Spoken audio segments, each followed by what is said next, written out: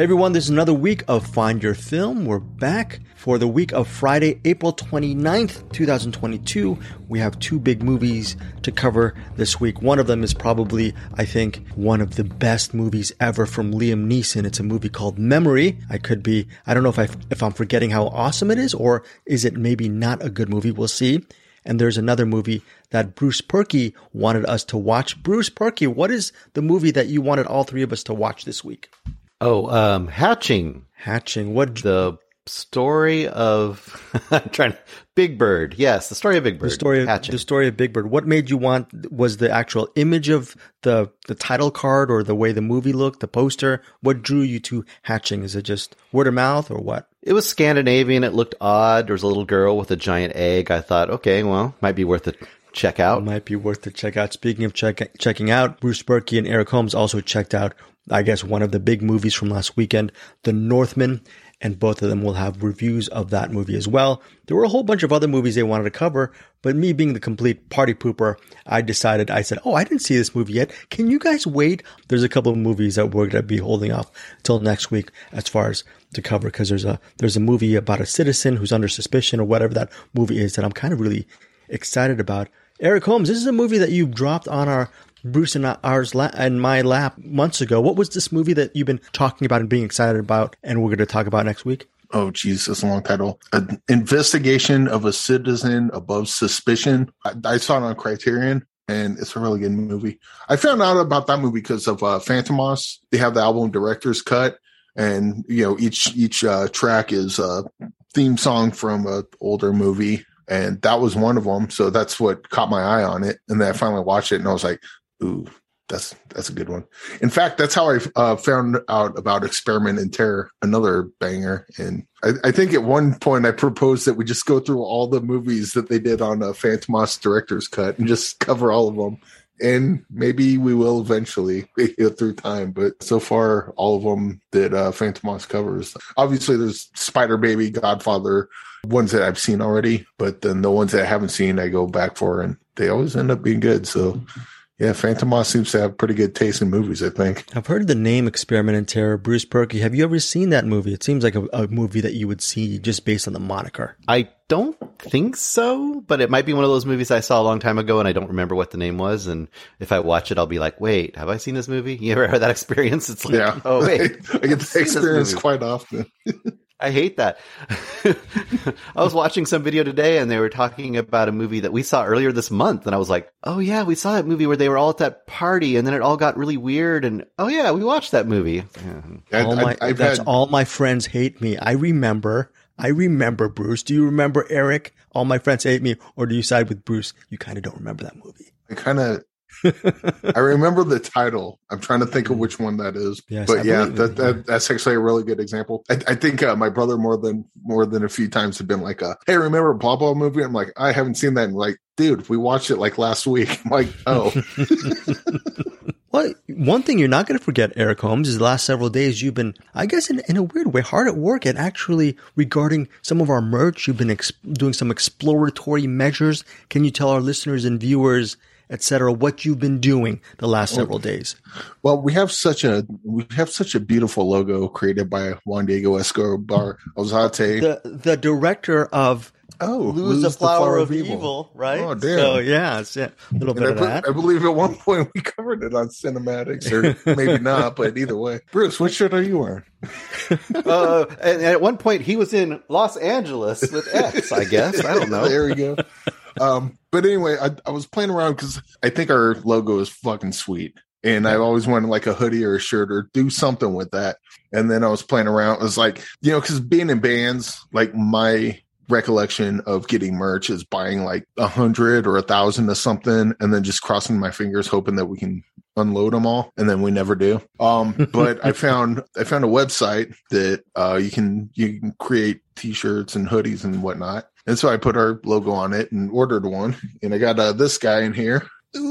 Okay. Hoodie right here for those who can see. It's got the really big logo on the back, the horror one, right, and then the black and white one up front. Oh, nice. It's a pretty nice hoodie. So I'm gonna kind of put it through the ringer, see how it works, and if there's any interest, all I have to do is go click it on public, and if anyone wants to get one, they can. I don't know why I wouldn't do it, because we don't have to, we don't have to buy 100 shirts. We just kind of put it out, and if someone wants one, they can get one. Well, guys, let's brainstorm. What other merch, Find Your Film merch items, Bruce, what do you think should we do down the road? What should Eric work on? Because he's the mastermind of this whole shenanigans. Let me think about it as the episode goes on, and I'll throw out some merch ideas. I'm sure I can come up with something. I don't think we're going to go the ghost route, though, or the what's the name of the band that did? What's the German band that always has fire coming off their heads? What's that? Those guys. Rammstein. Yeah, I don't want to think we're going to do Rammstein's routine. I think they did a merch that was very special, where all of the members were sellable. But we're not going to do that. Actually, one of the ideas I had, and anyone listening, I'm open to any ideas anyone else has, or if you want to steal some of these ideas, go for it, because I think they're good ideas. But I threw out a prototype idea of yours with the Find Your Film logo, and that says "I made a 6.9 star movie." Mm-hmm. So the idea is that so The Long Walk would be one of those. What was the last? That was Petite Maman would be one of those where if all three of us give a 5-star to a movie, then we offer the filmmaker I made a 6.9 star movie, and maybe make a exclusive limited edition thing. So any of the money that goes towards that, maybe we hit up the filmmaker and go, "Hey, your shirt made this much money in this amount of time. We're going to close it up. What crowdfunding campaign do you want us to donate this to?" Or to do something fun like that. I think there's a bunch of really cool ideas we could do with that. Yeah, I'm boring. I wouldn't mind just a black t-shirt with the black and white Find Your Film logo. That's the one that I would really. I'm cool with that too. It's, very simple, and what we can make it elaborate, crowdsourcing and all that stuff, crowdfunding. Yeah. I'm sure Bruce down the line has some really interesting ideas as well. So who knows? We could make a t-shirt of Pete dropping the beat. Pete dropping the beat. I don't know what that would look like. Maybe Peter Beta from Middle Class Film Class's drum beats. We can do that. We can do a lot of different things. Yes. But so the website I went to play around with this is teespring.com. So, Pete, Andrew, anyone listening with the, Force 5 podcasts, any one of you guys, if you want to make a merch, just go on teespring.com. It's super easy to fuck around with, and then you decide God knows I would buy an Andrew Watches Movie t-shirt in 3 seconds flat. So just kind of throwing that out there. Yeah these are all good podcasts, and it's time. I mean, we like you said, you're wearing the Cinematics merch. I'm not very good with merch, but I'm glad one of us is taking the initiative, and who knows, down the line maybe we'll have a merch line for Find Your Film along. And again, it's been 2 years in the making, and I've been dragging my feet on this, but I actually have a sort of a website that has been dormant since 2015. It's called Find Your Scene. Don't ask why I spelled it a really weird way, but I think this is going to be a great place for us to house a lot of our movie archival stuff that we're trying to do, that we've been doing for Find Your Film as well. So who knows what will happen with that website. I will leave links to that, and Eric down the line will leave links to the Teespring site where people can purchase merch. Who knows? Okay. So that sounds really interesting as far as Find Your Film goes. Bruce, anything else you want to add regarding before we get to our two big movies, just right off the top of your head? No, the only thing I could think of was we need album covers like the solo albums from Kiss that later were done by the Melvins, and then we need to do our own versions of those. 4-Star Greg could be one, and I could see some possibility there. 4-Star Greg. Yeah, maybe that'd be really cool. Hopefully I'll remember all of these things that you've said, Eric, and you said, Bruce, because right now we're covering a movie called Memory. And let's just be very straight about this movie. Very simple plot. Liam Neeson, he's on a mission. What happens when Liam Neeson is on a mission, Eric Holmes? Bruce, and he kills people.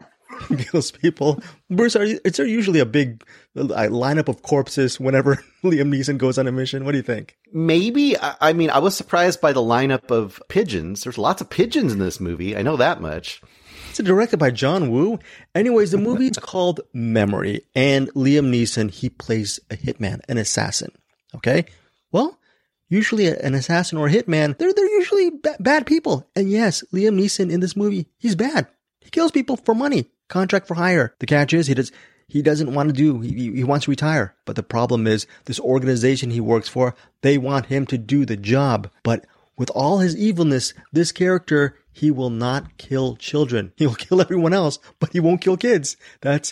You cross the line as far as this character in Memory. And that's the premise of the movie. When he decides not to cross the line, and it seems like the even worse people are after him, and along the line, this character, this hitman, tries to uncover a big conspiracy regarding immigration and being a pedophile and prostitution and drug, and just a lot of, it's like sort of Mexico, El Paso, crossing the border, a lot of different stuff. It's a Liam Neeson film. It's directed by Martin Campbell, who's a very interesting filmmaker. Love his Zorro films, and he's a very muscular director. You know what? I even kind of dug his Green Lantern. I'm a Martin Campbell enthusiast. I'll tell you my thoughts on Memory in a second. First, Bruce, let's start off with you regarding this movie, Memory, which hits theaters on April 29th. This isn't my kind of movie. It's one of those movies where you see everybody that's in it, and it's like you remember that they did make good movies at one point, but now they're making this movie. And this is just like a tropey TV action movie kind of.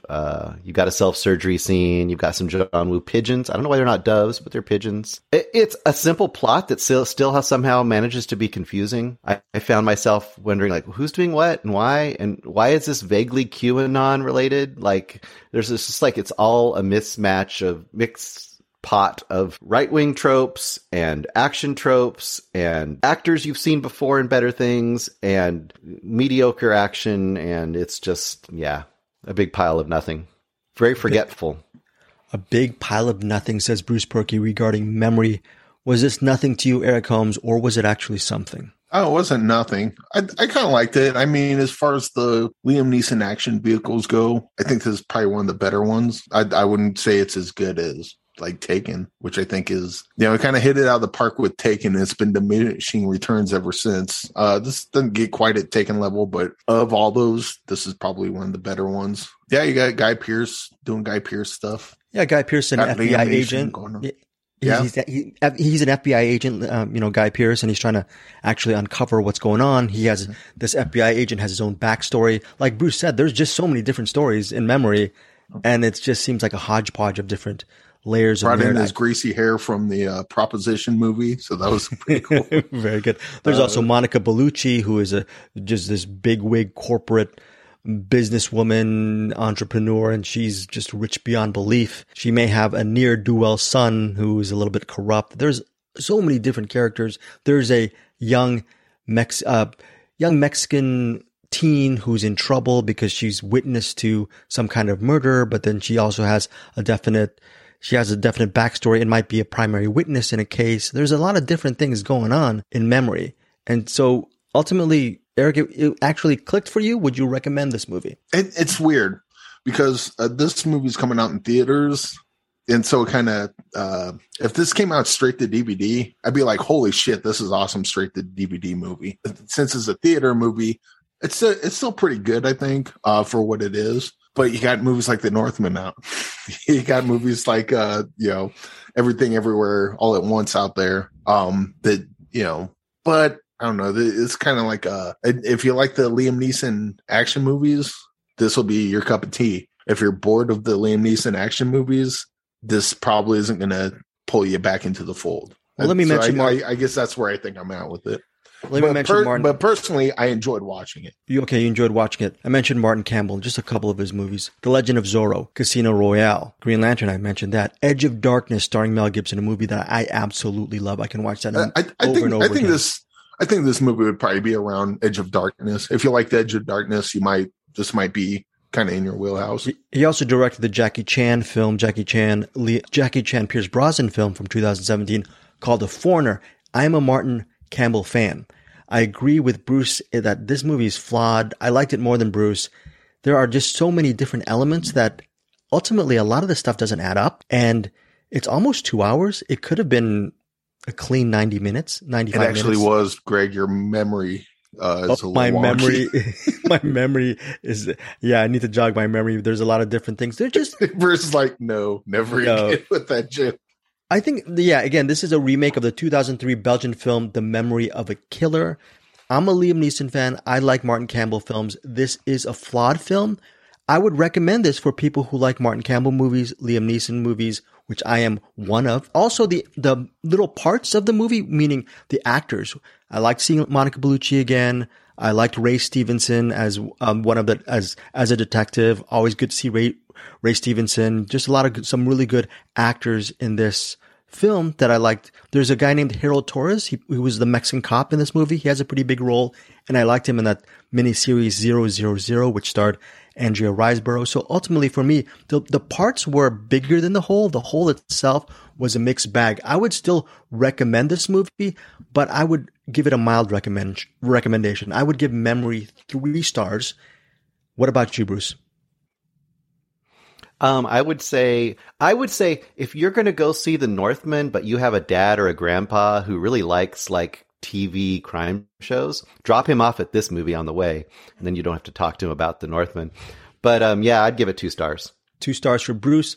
Eric, what you got for Memory? On the scale of Liam Neeson action movies, where Taken is a 5-star movie, this is probably 4-star, 3.5, 4-star. As a regular movie, though, yeah, I think 3 stars is probably about right. Okay, 3 stars for Eric Holmes, 3 stars for me, 2 stars for Bruce Porky. Again, this is the new Liam Neeson film. Memory comes out in theaters, exclusively in theaters on April 29th.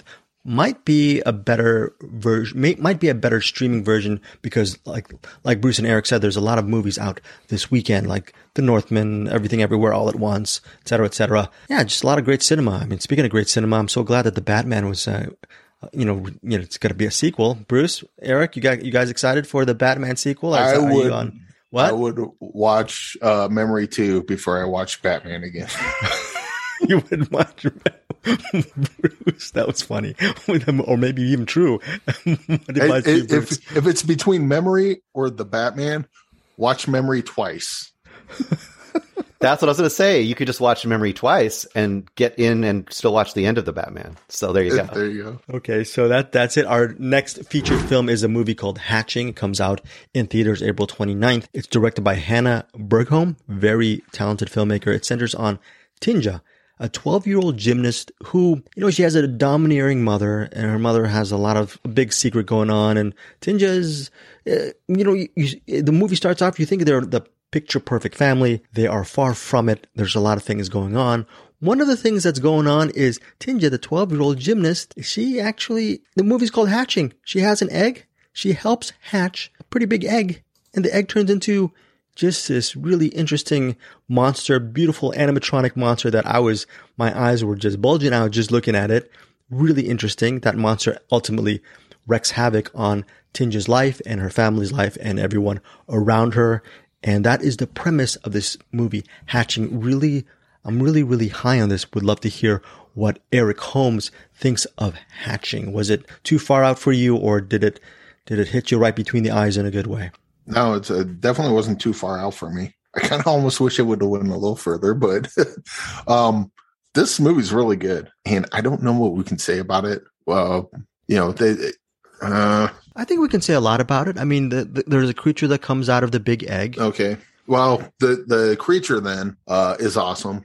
I mentioned to you, I got felt like Cronenberg, Lynch, and Jim Henson all got together and just fucked and laid a huge egg, a huge glorious egg. And that creature is simultaneously creepy and adorable at the same time. And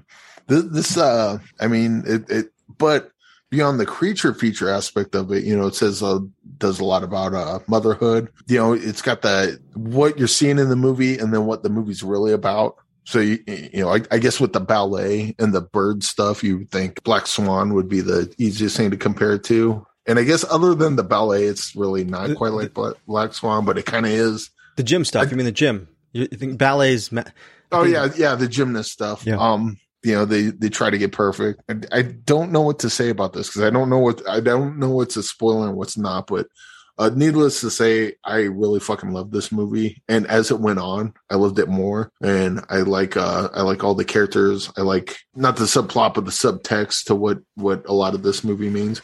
I love the creature effects. Yeah.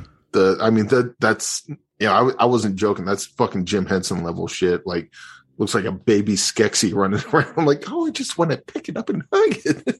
But another time, I'm like, get this fucking abomination away from me. Which I guess is kind of what the main character is sort of, going back and forth with. The mom character was awesome. Yeah, the mom, by the way, is an influencer. She's an influencer, so she has. Her character is a piece of shit. Yeah, but her portrayal, the actor portraying her was really great. The characters are all really great. Who's the main actress that plays the girl? Yeah, and she's got dual roles in this. Yeah, Siri Solalina. This is her first acting role. Yeah, I heard that the director took so long because she had to find the right person to play her because of the dual roles. And when you watch the movie, you'll know what she's talking about. And good on her for waiting, because I thought she nailed those as well. Yeah, I can't think of anything bad to say about this. It's weird, so if you don't like weird, you probably won't like it. But you alluded to, Eric, did you want it to go a little bit weirder, a little bit crazier, a little bit bloodier, a little bit more? Was that a complaint? It's not a critique. It's just it would have been cool if it happened, but it didn't, and I'm still fine with the weirdness that we ended up with. Who's the Teton? Why can't I think of Ducournau? Julia Ducournau. This feels like Raw, and I can't wait to see what her Teton is. The follow up to this, and I hope the follow up to Hatching. Just kind of I could see her going a Julia Ducournau kind of path, and then just like, oh yeah, that's pretty creepy. That's pretty good. Let me show you what you did wrong, and then just go even more nuts on the next one. Or maybe she gets more reserved. I don't know, but whatever she does next, I'm here for it because I fucking love this movie. I agree with you. Same here. I effing love it as well. Bruce Perky, your thoughts on Hatching? I mirror a lot of what you guys said. Except I liked it less as it went, as opposed to more as it went. I thought the first half of this movie was fantastic, and I really, really loved that we got to see the creature, that we got to see it early, and I really liked the creature, and I really liked the weirdness of what started happening with that creature. And then I will just say, as the creature started to transform, I liked it less and less and less. It got more and more uninteresting to me. And it was kind of gutless at the last half too, for me. It was bloodless. It did not go places. It pulled its punches. That's the problem for me. There was moments where I thought it should have done things, and it just didn't go as far as I thought it should. And it set up a dynamic with the family that I wanted to see paid off more too. It kind of paid it off a little bit at the end, but it didn't really follow through with it. And I really liked the dynamic of the family. I liked the way the father was absolutely as passive as you can get, and how they set up how the mom was, using that and kind of going hard the other way. And then how she was kind of involving her daughter and all that. It was really, really interesting. And I thought the second half to me was just generic. It was a little tropey for me. It was a lot of scenes that I've seen in other movies, things like going down a highway and then there's a jump scare. I'm not going to say what happens. And then they don't actually show what happens, but they just show the after effects of what happens. So I was quite disappointed with the second half of this movie compared to the first half. That's interesting. For me, the movie got even more interesting when there's a sudden shift, which Eric kind of alludes to. It's interesting. I have a feeling that a lot of people will be split on it regarding Hatching. I think some people will really take it to heart, and some people might have the same problem that Bruce had. What do you think on this, Eric, regarding the shift? I really liked where it goes at the end. I almost compared it to something else, but that would absolutely spoil it. But I guess I can see the tropiness, but I still don't know. I liked where it goes, and I like how certain things with the certain things that you can say. Yeah, you can't really talk about it. Okay, if I say too much, just cut it out. Okay, put it this way: it set up a really odd and interesting relationship with her and the creature that disappeared. Yeah, that relationship disappeared, and I wanted to see that relationship go forward. For me, it isn't bad what it did necessarily, but what I wanted to see it where it go, it didn't go. So I was disappointed from that point on. I just wanted it to go a place that it didn't go. So I felt disappointed. It doesn't mean where it went was bad. It didn't satisfy me. That's all I'm saying. Okay, cool. Eric? I really like the relationship between the girl. And again, if I say too much, just cut it out and put it wherever. I don't care. But I like the relationship with the girl and the creature, and I like how that kind of mirrors her and her mom's relationship, but also in certain ways, it's kind of her trying to learn mistakes that her mom does and trying not to do that. But it's a strange circumstance because it's not human. It's she's basically trying to care for a monster, and so there's some metaphor, I guess, there. The ending, which we definitely can't talk about. We can't talk about, but there's ending's amazing. Yeah. So the relationship between the girl and the creature and how that affects the ending, I thought was really well done as well. Really well done. But again, like Bruce was saying, that he thought the second half was toothless, and I'm assuming that you thought the ending was toothless as well, or maybe just very lukewarm in your reception of it. Both Eric and I love the ending. We love the second half. Bruce did not so much. So, Bruce, what is your final rating? What's your rating on Hatching? It was 5 stars for about 45 minutes, and then by the end, it was 3 stars. Okay, so 3 stars for Bruce Perky. Eric Holmes, what do you give Hatching? Same. It was 5 stars for about 45 minutes, and then it kept being 5 stars for the rest of it. 5 stars from Eric Holmes. 5-star banger from Eric Holmes. You love it so much. I actually don't like it as much as you, Eric Holmes. I only give it 4.5 stars. So 4.5 stars from me for Hatching. 5-star banger for Eric Holmes. 3 stars, mild recommend.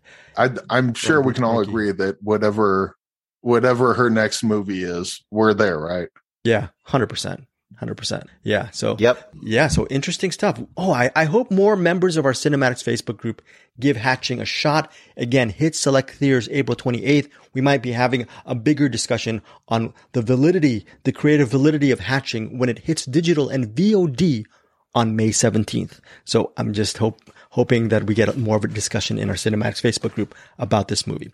All right. That is it as far as our featured movies, but there's another big movie that came out last week. It's called The Northman.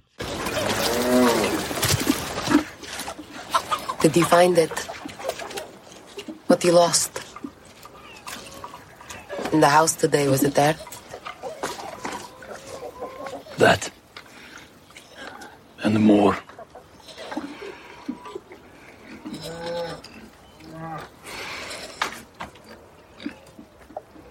It's a nightmare.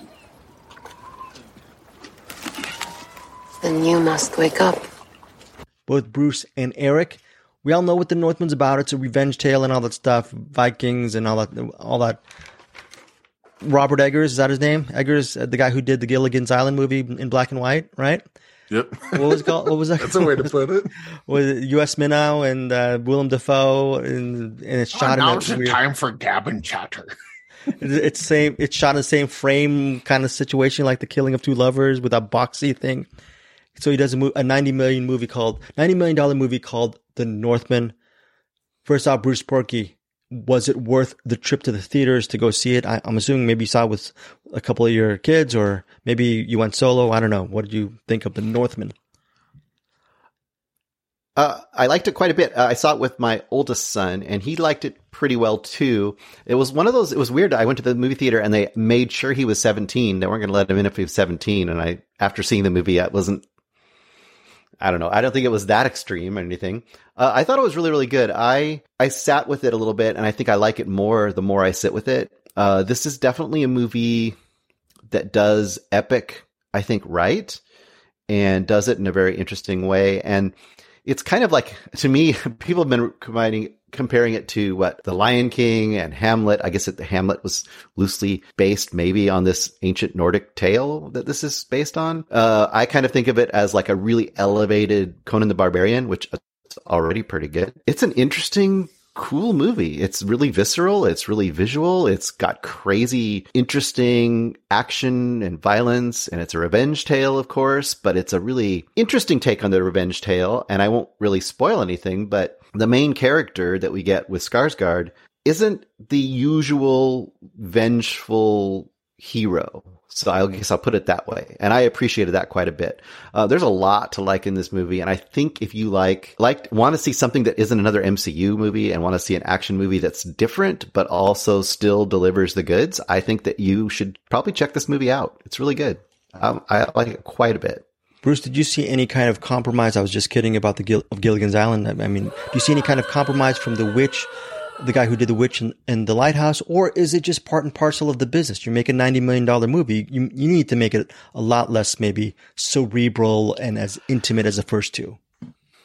I mean, it's a different story. This is meant to be a bigger story, right? It's kind of a somewhat of a swashbuckling revenge tale, but it's got all of that Eggersy weirdness kind of mixed into it. So I feel like he probably compromised much of his vision here. And I think the problem you're seeing in the box office probably reflects that, in that I think your average kind of popcorn moviegoer goes to see this movie and it's a little too weird. It's a little bit too dark. They probably don't know quite who to latch onto. And I think that's what I'm kind of getting at with the heroic figure. He isn't your standard heroic figure that's really easy to get behind. And I think that's probably a problem too. So I don't think he probably diluted his vision much, but he'll tell us, I'm sure. Yeah, very cool. Eric, the Northman. I think, now I didn't see the, did I see the trailer? I don't think I saw the trailer. But anyway, I think where the marketing fucked up was they should have done what they did with The Revenant. They didn't show a trailer for The Revenant. They showed like 3 minutes of The Revenant. It was like one of those one shots where it's like, holy shit, that looks awesome. There's more than a couple scenes like that in The Northman. It was like, dude, don't even show the trailer. Just before a movie starts, like, and now 2 minutes of The Northman, and then just play that. And then people would be like, I'm going to see that fucking movie. And Eric, the scene they should have shown was a scene where they're pretending to be dogs, and it's his son and him being dogs, and they fart and they bark. I was thinking like the Wonder pillaging scene right at the towards the beginning. Well, yeah, that's obvious. I mean, Ethan Hawke eating like a dog, barking at some kid. That's fucking good. Oh, we got to be and Nicole Kidman. Dude, Nicole Kidman. Can we mention? I mentioned about her with being the Ricardos. I was not a fan of Nicole Kidman, but between watching her in that and watching her in this, I've been fucking sleeping on her. She's fucking great. So, yeah. And the thing about Nicole this movie, Kidman, you're awesome. I just now found out. The thing about this movie, and Greg, you might catch up to it at some point and see if you agree with us and see if Eric agrees with me. The thing about this movie is like probably through the first 3/4 of this movie, you're like, well, Nicole Kidman's in here, but she's not really doing much. She's just kind of being the queen. She doesn't do hardly anything. And then she has a scene, and I know Eric knows the scene I'm talking about, and she has a scene where she's supposed to kill it, and she fucking kills it. And you're like, holy shit. That's why she's here. So yeah, I mean, it's pretty impressive. This movie's bloody as hell. The action, people talk about how good Michael Bay is at action. He's not, but people talk about how he is good at it. Robert Eggers is great at action. The action scenes in this, and granted they're mostly wonders, but that's what action scenes are supposed to be. They're supposed to, I mean, it felt like he took a page or two out of one shot. It was like, oh, I've been watching Scott Adkins movies. I think I can do this. And he pulls it off, and he's got that kind of David Eggers kind of grit to it. And they're just fantastic. Anytime. And that they're not afraid to get fantastical either. And somehow, like the way they do the fantastical in this, it doesn't come off as cheesy or stupid. Like that, there's a one fight in particular that I was like, dude, this could be a He-Man movie. Like, you put a skull on the other person who's fighting. This is a He-Man movie, a badass He-Man movie. Yeah, this thing's violent as fuck. So obviously, if you don't like blood, I think the one thing this movie is missing, and you were talking about, if he had to make compromises, I think the one compromise he probably had to make, I bet he wanted more dick in this. And it sounds like a joke, but did this movie not feel like it needed some floppy hangdowns from time to time? Okay. Yeah. So, I there it mean, is. I would say if nothing alone, and this is not a spoiler scene, the early scene where they're getting riled up to go into battle, that first Berserker scene, and they're around the fire and they're all like yelling and getting ready. Yeah. I could see that being totally, all those guys totally nude during And that scene. I mean, we're in 2022, Yeah. there's been more than a few movies that, you see back in the days, you used to see the tits flopping around everywhere. But in recent years, you started seeing more dicks flopping around. And this, it seems like a weird critique, but this almost feels like it's just, it feels like it wanted that and it's missing that. And maybe if there was any sort of compromise, my guess would be that was it. It's like, oh, we got to have Alexander Skarsgård's hang down, flopping around everywhere. And then the studios are like, this is $100 million movie or however much money the movie costs. We cannot have full frontal on Alexander Skarsgård. No one will show up to that. Meanwhile, we're like, everyone will show up to that. Okay, so what is your final ratings? Your ratings for The Northman? I'll go 4.5. Had there been more penis, I would have went 5. Got it. So 4.5 with the room to grow. To grow. Nice. Nice. How about you, Bruce? I'm exactly the same. I'm 4.5. Both 4.5 stars from Bruce and Eric. Also because of the lack of penis. For the lack of penis on The Well, that was implied. Implied. All right, Eric, speaking of you, you have a couple of Blu-ray recommendations, special features. First off, I'm just excited to hear what you thought of Portrait of a Lady on Fire. Bruce and I were pumping the movie up after my cry down last week on Petite Maman. We told you Portrait of a Lady on Fire is going to be really amazing. Did it live up to expectations for you? I did not like it. Oh, here it is. I have it on a DVD Criterion version. Real quick, as far as special features, there's not much on here. As far as there was a couple interviews, but not a whole lot to write home about. If you're buying the Blu-ray or the Criterion version for the special features, just know it's pretty sparse. Okay. As for the movie itself, this is kind of what I thought Petite Maman was gonna be, and so this kind of wasn't in my wheelhouse. But as it went on, I started getting more into the relationship of the two. And, really started to care about the characters. I really like the world that, I've been swimming in for about 2 hours. And overall, this didn't even come close to, touching me the way that Petite Maman did. That being said, this is a really good movie. And more importantly, I think this is really good. It's a really good love story, and I think it's worth watching. And everyone listening to this is probably like, duh, Eric, we saw this movie 2 years ago. Thanks for finally catching up. But I dug this one. Were you slightly disappointed? You said it's good, but were you slightly disappointed? Because I wasn't disappointed because as it was going, I'm like, this is kind of what I expected. And this is not my kind of movie just in general. But it was still a good version of that movie that I don't generally like. That and Petite Maman is so good. I kind of feel like Anderson with Petite Maman.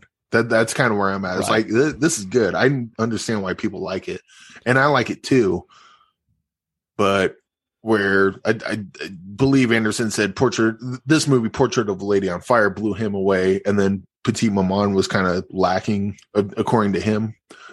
I'm kind of the other way, where Petite Maman blew me away, and then this one felt kind of lacking, which is backwards because this one came out first. But that being said, it's not a bad movie by any stretch of the imagination. And if you want to watch a good love story, really sexy love story, I would check out Portrait of a Lady on Fire. But as I mentioned before, I bet everyone listening to this already did. So, hey guys, I caught up finally. Bruce, you and I are we both Celine Sciamma fans because we both love both movies to the highest of limits as far as that goes? I think so. And I mean, maybe I'm a little more of a sucker for that kind of thing, but I think it's probably value added for people to hear Eric say that it's still a really good movie though, because there's a lot of people that'll be in his camp. Like, I'm not going to go towards this movie because it's not for me. And to know that like, hey, it's a quality movie, they might give it a chance. Also just to kind of remind people that you have the same actress in this movie that we saw earlier this year in, what was it? Paris District 13, I think it was, or District, whatever number it was. Yes. So it's kind of interesting to see her in two really romantic movies, different roles. She's got a presence about her that I think is pretty amazing. And I can't come up with her name off the top of my head, but she's really good. That's actually another thing I think going against this movie is I love Paris District 13 a lot. Like as far as like romance movies, good. Like that's my jam right there. And this is like, it's good. It's not Paris District 13, but it's still pretty good. Yeah. I hope Paris District 13 gets a lot more love when it either comes out on streaming or maybe towards the end of the year. Maybe they might have some kind of awards consideration. That's a very interesting movie, which we covered several weeks ago. I also think it's important and as Bruce mentioned with the Petite Maman, Celine Sciamma, she's definitely working on another level. I mean, that everything about this movie I should hate. Like I should have just Portrait of a Lady on Fire. I should have been sleeping through half of it, and I wasn't. And so the fact that she can, it's almost like she took a checklist of everything I hate in the movie. And it's like, I'm going to add all this stuff and he's still going to kind of like it. Yes. I'm going to, Bruce. I was saying, I'm going to throw something out about her as a filmmaker because we talk about like Nolan, we're just talking about Eggers. We're talking about these guys that do these really like intricate and very like driven, like obsessive movies, right? But the big complaint against them a lot of times is they're kind of soulless or that they're kind of like the characters aren't really deep and stuff. And I think she's the exact opposite. At least for 2 movies I've seen, she is like she just taps straight into emotion. I think she does. And I think that's something really value added too.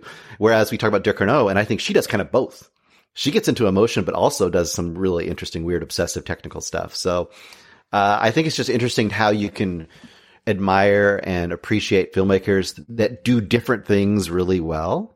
And both types of movies can be equally amazing in different ways. You know, another filmmaker who knows how to tap into emotion is The Long Walk director Matty Doe. And if you want to learn more about Matty Doe, Eric Holmes, Bruce Perky, and Movie Bears podcast co-host William Lindis they have a long conversation with Matty Doe spanning several hours. They've actually, Eric Holmes edited 5 chapters for me to get. I only have 3 chapters up on the YouTube channel. So hopefully I'll upload the next 2 installments in the coming days, but they're very, very good. Actually, I uploaded chapter 3 today and there's some really interesting stuff on the 3rd installment which has Matty Doe talking about a dream project regarding the Giselle ballet and a dog with powers. And it's a weird story that she has, which I hope she gets to make. Was that supposed to be like Air Bud 17? Yes. I can't believe you guys talked about Air Bud as well in the program. There's a brief, just a mention of Ratatouille, her favorite movie. And then she also talks about, there's some really great frank discussion on the 2 cinematographers who worked on The Long Walk. Just very candid stuff from Matty Doe. Check that out on our Deepest Dream YouTube channel, which houses a lot of the content here over at Find Your Film. So that is it. Portrait of a Lady on Fire. You have one more Blu-ray as far as a recommendation. There's a movie called The Scary of 61st. It played last December in select theaters. Eric Holmes has, is that an Arrow Video or a Yellow Veil or what is it? This is Vinegar Syndrome. This Syndrome. one's a Blu-ray. This one has a lot more as far as the special features go. Let's see. It's been a little over a month since I watched this because I was supposed to cover this a while ago. Okay, my bad on that because I always make Eric cover whenever he sees something. I said, "Oh, Eric, can you wait 2 months before you get that out?" This movie, it says, here's a synopsis: while out apartment hunting, college pals Noelle and Adele, or wait, what is it? Addie, actually, Noelle and Addie, they stumble upon the deal of a lifetime, a duplex in Manhattan's Upper East Side. Sounds great. They get it. They move in. The only problem is there is a sinister picture of the apartment emerges when a mysterious woman arrives and claims the property. She claims a property used to belong to the infamous and recently deceased Jeffrey Epstein. So that is the premise of the movie. I know the director Dasha Nekrasova just based on her work on that HBO series Succession. She's very good in that. The Scary of 61st. For some reason, you purchased it. Eric, did you watch the movie first and then purchase it, or was this a blind buy for you? No, it was a blind buy. Well, not totally a blind buy because I think we covered it on Cinematics. Oh, movies you want to watch.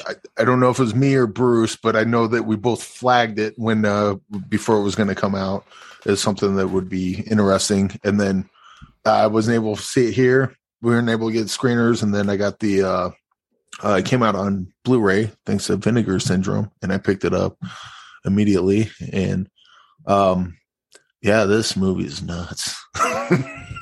This is like definitely giallo. It's like probably like a more Inland Empire, where the characters are kind of slowly going nuts as the movie goes along. Okay, so there's a character that, how do I explain it? A character gets possessed because they're in Jeffrey Epstein's old apartment, and somehow they get possessed with a pedophile demon.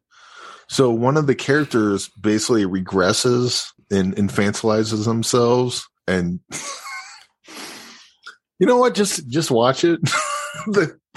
The more I try to think about this and describe it, the less it's making sense. But it's really good, and I saw it twice, and it just keeps, yeah. Why did you see it twice? Then there's a reason why I saw it twice. What makes the movie work for you? So Dasha Nekrasova is insane, and I kind of like her insanity, or at least the way it's portrayed in this movie. She's also got she's got the podcast, The Red Scare. I haven't listened to much of that, but I listened to a little bit of that, and I can't remember what her co-host's name is. But as I'm listening to that, I'm like, okay, yeah, they just have a really fucked up sense of humor. And then I go and watch this again. I'm like, yep, all this tracks, and it's never dull, and has a lot of scenes where you're watching it just kind of, oh god, yeah. I don't even know how to explain this movie. It's just really good, really weird, and it's my kind of weird, especially like the kind that I kind of take pause and go, I don't know what the fuck I just watched, but I kind of dug it. And have you been able to I explained nothing. I was talking I for got 5 it. minutes I got and it. said absolutely nothing. I got it. What is there anything on the special features as far as the Blu-ray goes, or yeah, there's a bunch of behind the scenes, bunch of there's a commentary track, a really good commentary track actually, because again, she's a podcaster, so her commentary track's going to be pretty entertaining on its own. She's got kind of a different energy than Maddie though, but that same kind of don't give a fuck what I say kind of, and this movie kind of shows that. I mean, it's this movie does.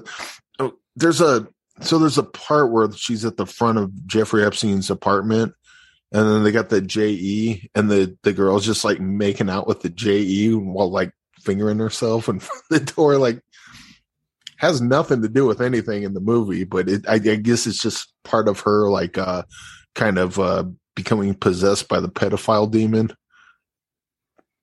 Bruce, what do you think? What do you think, Bruce? Good. You gonna watch Show it? the kids. Bring the kids. It's a family movie. It's good, it's good stuff. It's good Are you gonna watch the Scary of 61st? Is it? I did watch it. I watched it right before the show. You did? Yeah. Oh my gosh! How many movies do you watch in a week, Bruce? And your thoughts on the Scary of 60? Oh my gosh! Your thoughts on this? It was not for me, but I can see it. It has a singular vision for sure. So that's a but it was not for me. That's a compliment. Yeah, I mean, no, it was definitely not for me. I think partly because I just, sometimes you see a movie and the characters, you just don't like hanging out with any of the characters, but sometimes you can get across above that. Because like the story it sucks you in enough that there's terrible characters. But for me, I hated these characters so much that I did not want to hang out with them.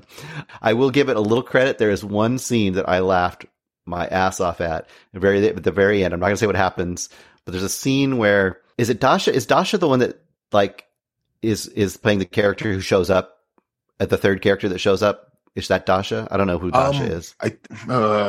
I think she's the main character. Anyway, actually. The third character who shows up. She's third build, so the character yeah. The character who shows up out of nowhere at one point towards the very end of the movie, she goes to find the boyfriend at work, and she's covered in blood. I'm not going to say how any of this happens or what exactly the case is. And that scene was out of the blue, so funny. And if the movie had leaned into that funny a little more, I might have enjoyed it a little more. But for me, this was not really for me. But I am definitely interested in it. It's interesting. I will say, Greg, okay, you love bad luck banging or loony porn, right? I don't love it. I don't love Bad Luck Banging or Looney You Porn. need to watch this movie. I worship It's that like movie. Bad Luck Banging or Okay, Looney Porn, okay. but stuff happens. So That's the okay. main difference between the two. Okay, stuff. I think the main fan of this movie is Prince Andrew, though. I'm pretty sure that he loves this movie a lot. Oh, so I do as well. But I think this might be Greg's favorite movie ever. Okay, we'll see what I think. Maybe I'll check it out. Ratings, Bruce. Your rating on the Scary of 61st. 1 star? 1 star for Bruce Perky. Eric, I'm assuming your rating is more than 1 star because you've seen it twice. Your rating on the Scary of 61st. I got a bright shiny quarter here that says this is going to be Bruce's or Greg's favorite movie ever made. And I'll set it right there. And you let me know if I owe you a quarter. And sounds like a it's on Shudder. You can watch it. Okay, there you go. This is a 5-star movie for me. It's just that right kind of weirdness. But I think most people would probably go. Most people would lean more towards Bruce. But this was. Can I say that I would watch this movie again with Eric and Greg and a few drinks, and we would not be. I would pants. probably have a. That's once again, that's a given. That's just we just go with that at the beginning. But yeah, this is something. You know what? Our crew, that crew over at Middle Class Film Class, they should actually have some kind of watch for the Scary of 61st to see what they think. Oh yeah. Do you think it's a movie that Pete and his crew would like? Joseph and Tyler, right? What do they call that? The Eric, the Twitch thing. They're streaming the wheel. The wheel. Have them put it on the wheel. Put it on the wheel. Oh, yeah. Okay. Yeah. No, but what? Eric, what's do you have anything for them to put on the wheel? What's the thing? Bootleg cinema. There it is. Bootleg cinema. I knew it'd come to me. God, my brain sucks. And then I was talking about Scary of 61st, and my brain started getting possessed by. Never, I'm not going to finish that sentence. Okay.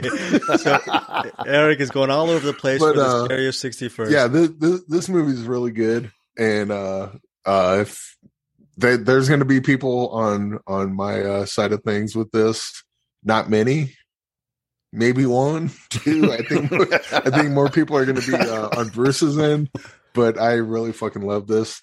But again, bets on the table. Bets on the table. 1 whole quarter. 1 whole quarter. He's betting a quarter. Or Greg that says Greg will love this movie. Okay, we'll see what I think of the Scary of 61st. That might be a command for me to actually watch it for a rewind next week on Find Your Film. But per usual, before Peter Beta drops that beat, before Bruce Perky actually tells us what's in the box or reviews what's in the box with Eric this week, Eric has another segment that he wants to put into the show. What's this new segment that you got and you and Bruce have been in cahoots with? Tell us about this segment, Eric. Well, this segment is a short segment. Insert music interlude right now. Okay. Called a short segment. This is a very short segment where we talk about shorts. Bruce actually brought both these to the table. I saw one, so just real quick. There's a movie called Bottle. It's about 5 minutes long on Vimeo. It's a pile of sand throwing a bottle out to a pile of snow, and they converse back and forth. Go check it out. It's on video. It's 5 minutes. It's really good. Okay. You liked it, Bruce? This Vimeo Bottle. Where did you hear? Is this from a director that you love? You just found it? What is this? These are actually both these shorts. This director of that one, by the way, is Kristen Lepore. Both of these were suggested by Daniels because Daniels made a list of the movies that influenced him, and all of the movies were animated. So I heard all these weird shorts, and I started watching the shorts based on what the Daniels suggested. So that's how I heard about it. Okay, cool. So you have Bottle, which did you like it as much as Eric did? And there's another one called The Eagleman Stag. What can you tell us about these two shorts? Yeah, Bottle is a perfect little short, and it's both funny and actually kind of heart wrenching, I guess you'd say at the end. It's beautiful, and you can really see why Daniels might love it because it has kind of that creativity plus some heart in it. Also by Kristen Lepore, a little added bonus. She has about a 2-minute short called Hi Stranger, which just starts out with this little figure laying on his stomach with his butt exposed. And it starts out with something like, Hi Stranger. It's okay to look at my butt. Go ahead and look. And then it keeps talking from there. It's very fun too.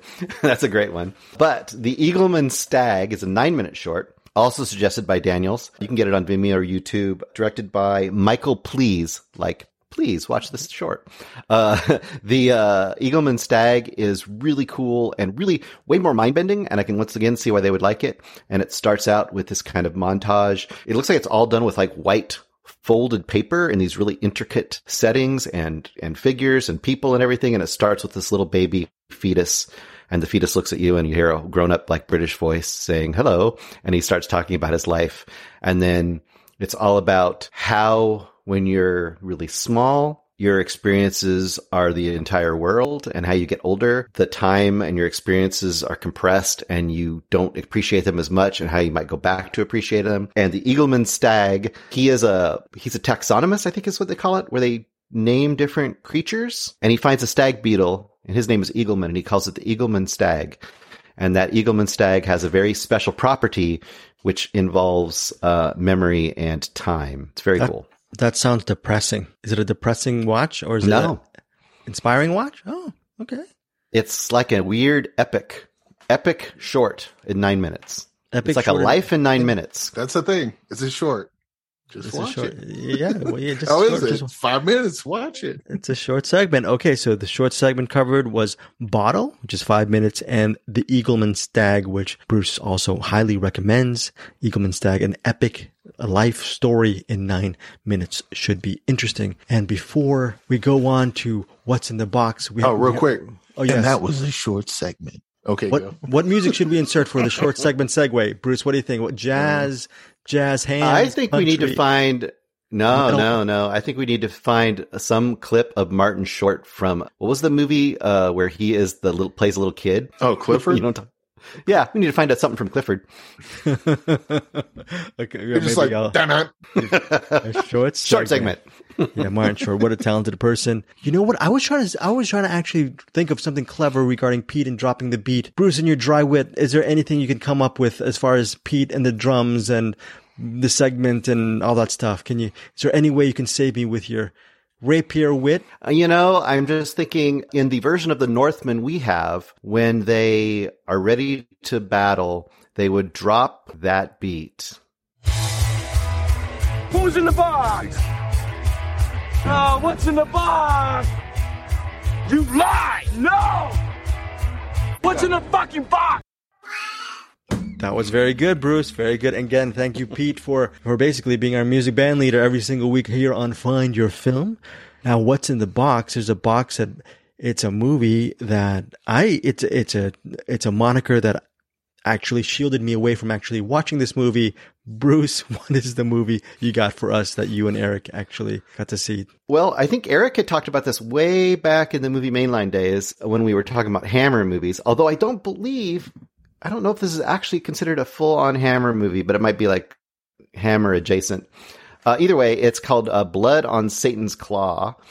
And this was recently, this recently came up in that epic, nearly 4-hour documentary on folk horror that I was watching. And this is considered one of the holy trinity of folk horror movies, with the other two being Witchfinder General with Vincent Price. Lose the Flower of Evil. And Lose the Flower of Evil. No, and The Wicker Man. The original Wicker Man. That one's good too. So, and this one is one I've seen it floating around forever and I never got around to watching it. I was like, okay, I'll put it in the box and it might show up. And it did. It's 1971, directed by Piers Haggard. And I believed I watched it on Tubi. You can watch it a lot of places. You can find it. It's pretty easy to find. The basic concept is the beginning of the movie it's like, old England or whatever. And this dude's out pushing the plow, the kind of plow that literally you push behind a horse, and it digs up this creepy head, a skull kind of thing, like this giant creepy skull. And he's like, oh my God. And he freaks out and he goes to get somebody to show him because it looks like it's a creature or something. And the head of the master of the town or whatever comes out and they can't find anything. And then strange things start happening and the kids in the town start getting weird. And is it a cult? What is it? What's happening? And there's a claw and there's all kinds of stuff. It's okay.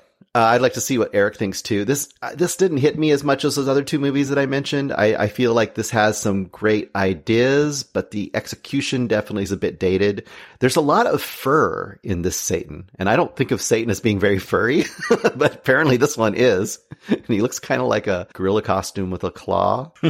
Yeah. It's kind of like Children of the Corn meets witchy times. It has its moments, but it definitely wasn't, for me, it wasn't super great. Bruce, does this have an audience though? You said it wasn't super great for you, but do you see people taking to this film? Yeah, a lot of people really love this movie. And I like movies from this era of this type. I like those gothic Hammer type of movies, but this one I think for me, it was just kind of the creature and the story just didn't have enough like style and oomph for me. It was a little bit all over the place, so it didn't quite work for me. And I was reading about it, that the trivia, and I guess the trivia was they originally planned on it being 3 separate stories, like a little trilogy of stories that all revolved around finding this creature in the ground. And I kind of see that because it feels a little muddled to me. And I think maybe that's kind of why I didn't respond to it as much as I might have if it had been a singular story that seemed unified. But I don't know. I think Greg was kind of or Eric, I think you were kind of somewhat mixed on it, weren't you? I remember liking it, but so now that I'm thinking of it, maybe we didn't cover it because I know we did a bunch of Hammer movies. And I think I'd have to go back and listen. I wonder if maybe this is one that I saw while we were watching those and maybe I didn't cover that but also this is kind of, was there a scene where they have like a big feast and there's like a poor person coming in and they're fucking with them, or am I thinking of a different one? Okay. Nope. Shit. I don't know which one this is. So was this one? If you remember anything, is this one kind of like a lot of kids. So this wasn't a werewolf movie? Nope. You know what? This one, the main thing in this movie is there's a girl. With me, this one. There's a main girl in town, and she kind of becomes the ringleader of a bunch of kids. That's why I said it kind of has. Oh, okay, okay, all right, yeah, yeah. See, that's the thing. We watched like a bunch of Hammer horror movies like a couple years ago for the movie Mainline, and all those movies are jumbling around. I was like, well, what about the part with the werewolf up in the bell tower? Was that Nope. That wasn't this one. All right, I don't know, but well, yeah, I just have to watch this one again. I remember liking it when I watched it, but I can kind of like that. Now that you say the kids, I get like a idea of like a cart with like some, were they like they're like imprisoning children in the cart or something? Eric, you're sounding like Liam Neeson in memory right now. Yeah. We should call this Broken Brain the episode. This is a memory skit.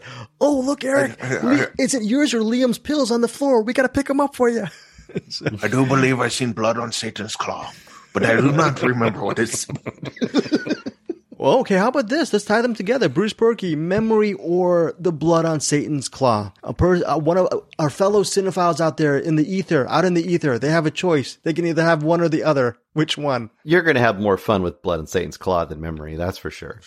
Okay. Now, it disappointed you. What was your rating on the blood on Satan's claw? I'm right in the middle. I'd probably be 2.5. It's not up to par for me for that era of movies. I would go watch something. Just skip this and go watch Witchfinder General, or even better, go watch The Abominable Dr. Phibes. Oh, definitely that. I remember that very, one. Very, very good. Okay, so that's the blood on Satan's claw. It's going to be Eric is now obsessed. Eric is now obsessed with finding out if he actually saw the blood on Satan's claw. He's going to have nightmares about this. I had the yes, thing. Yes. The naked chick in the middle of the, okay. Right. Yes. Yeah. Eric, you got it? Are you sure this isn't the one with they didn't have a cart full of children in prison? Not the one I saw. What the fuck movie? That sounds like Chitty Chitty Bang Bang.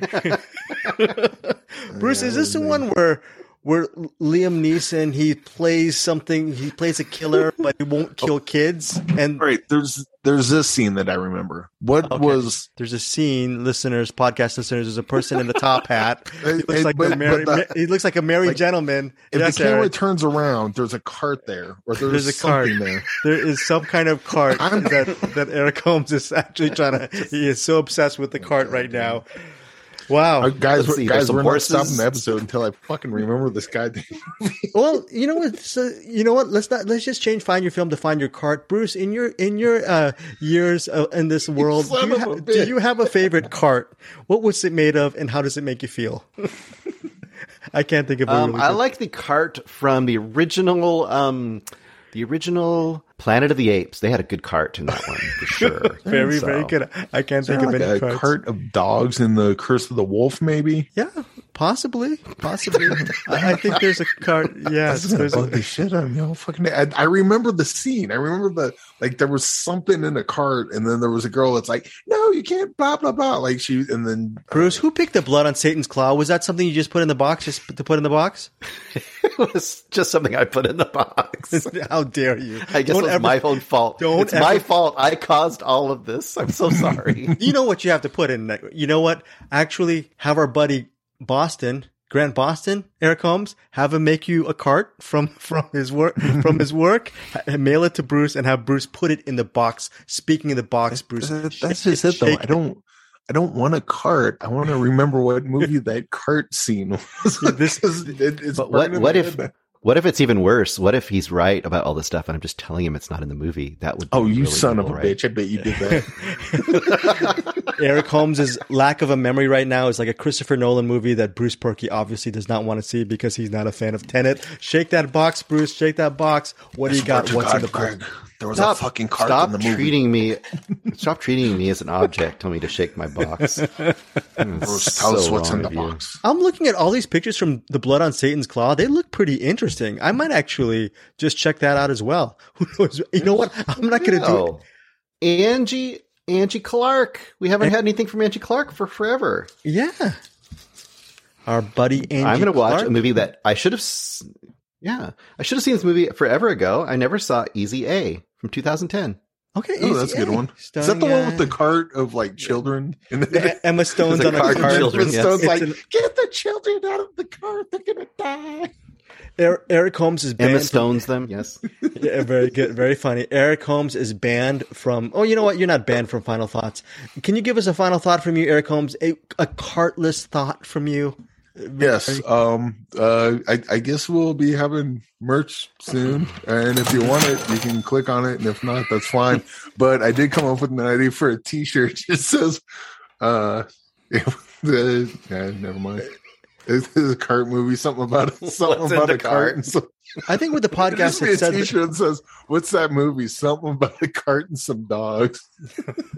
Or, folks, go to our Find Your Film merch site. We are actually going to start selling carts as well. Carts will be part of our merch line as well. It'll have that Find Your Film logo emblazoned on the side. Yeah, you just click on the hoodie and it goes up into your cart. And then you can have a real cart. You can have a wooden cart. You can have a metal cart. And if you're an MCU fan like our buddy Anderson Cowan, we're gonna make you a cart out of adamantium. So we're all good. We're all good. Bruce Perky, final thoughts. A carton of eggs. That's that all joke. Right, I'm gonna rein this in. I'm gonna rein this in for our final thought. Let's just say, in the director's cut of The Northman, where Robert Eggers is actually allowed to show the true majesty of The Northman, it will need a cart to keep something from dragging on the ground. Okay, final thoughts. We will see you next week here on Find Your Film. Again, sorry folks, no more cart mentions for the rest of our existence. See you guys.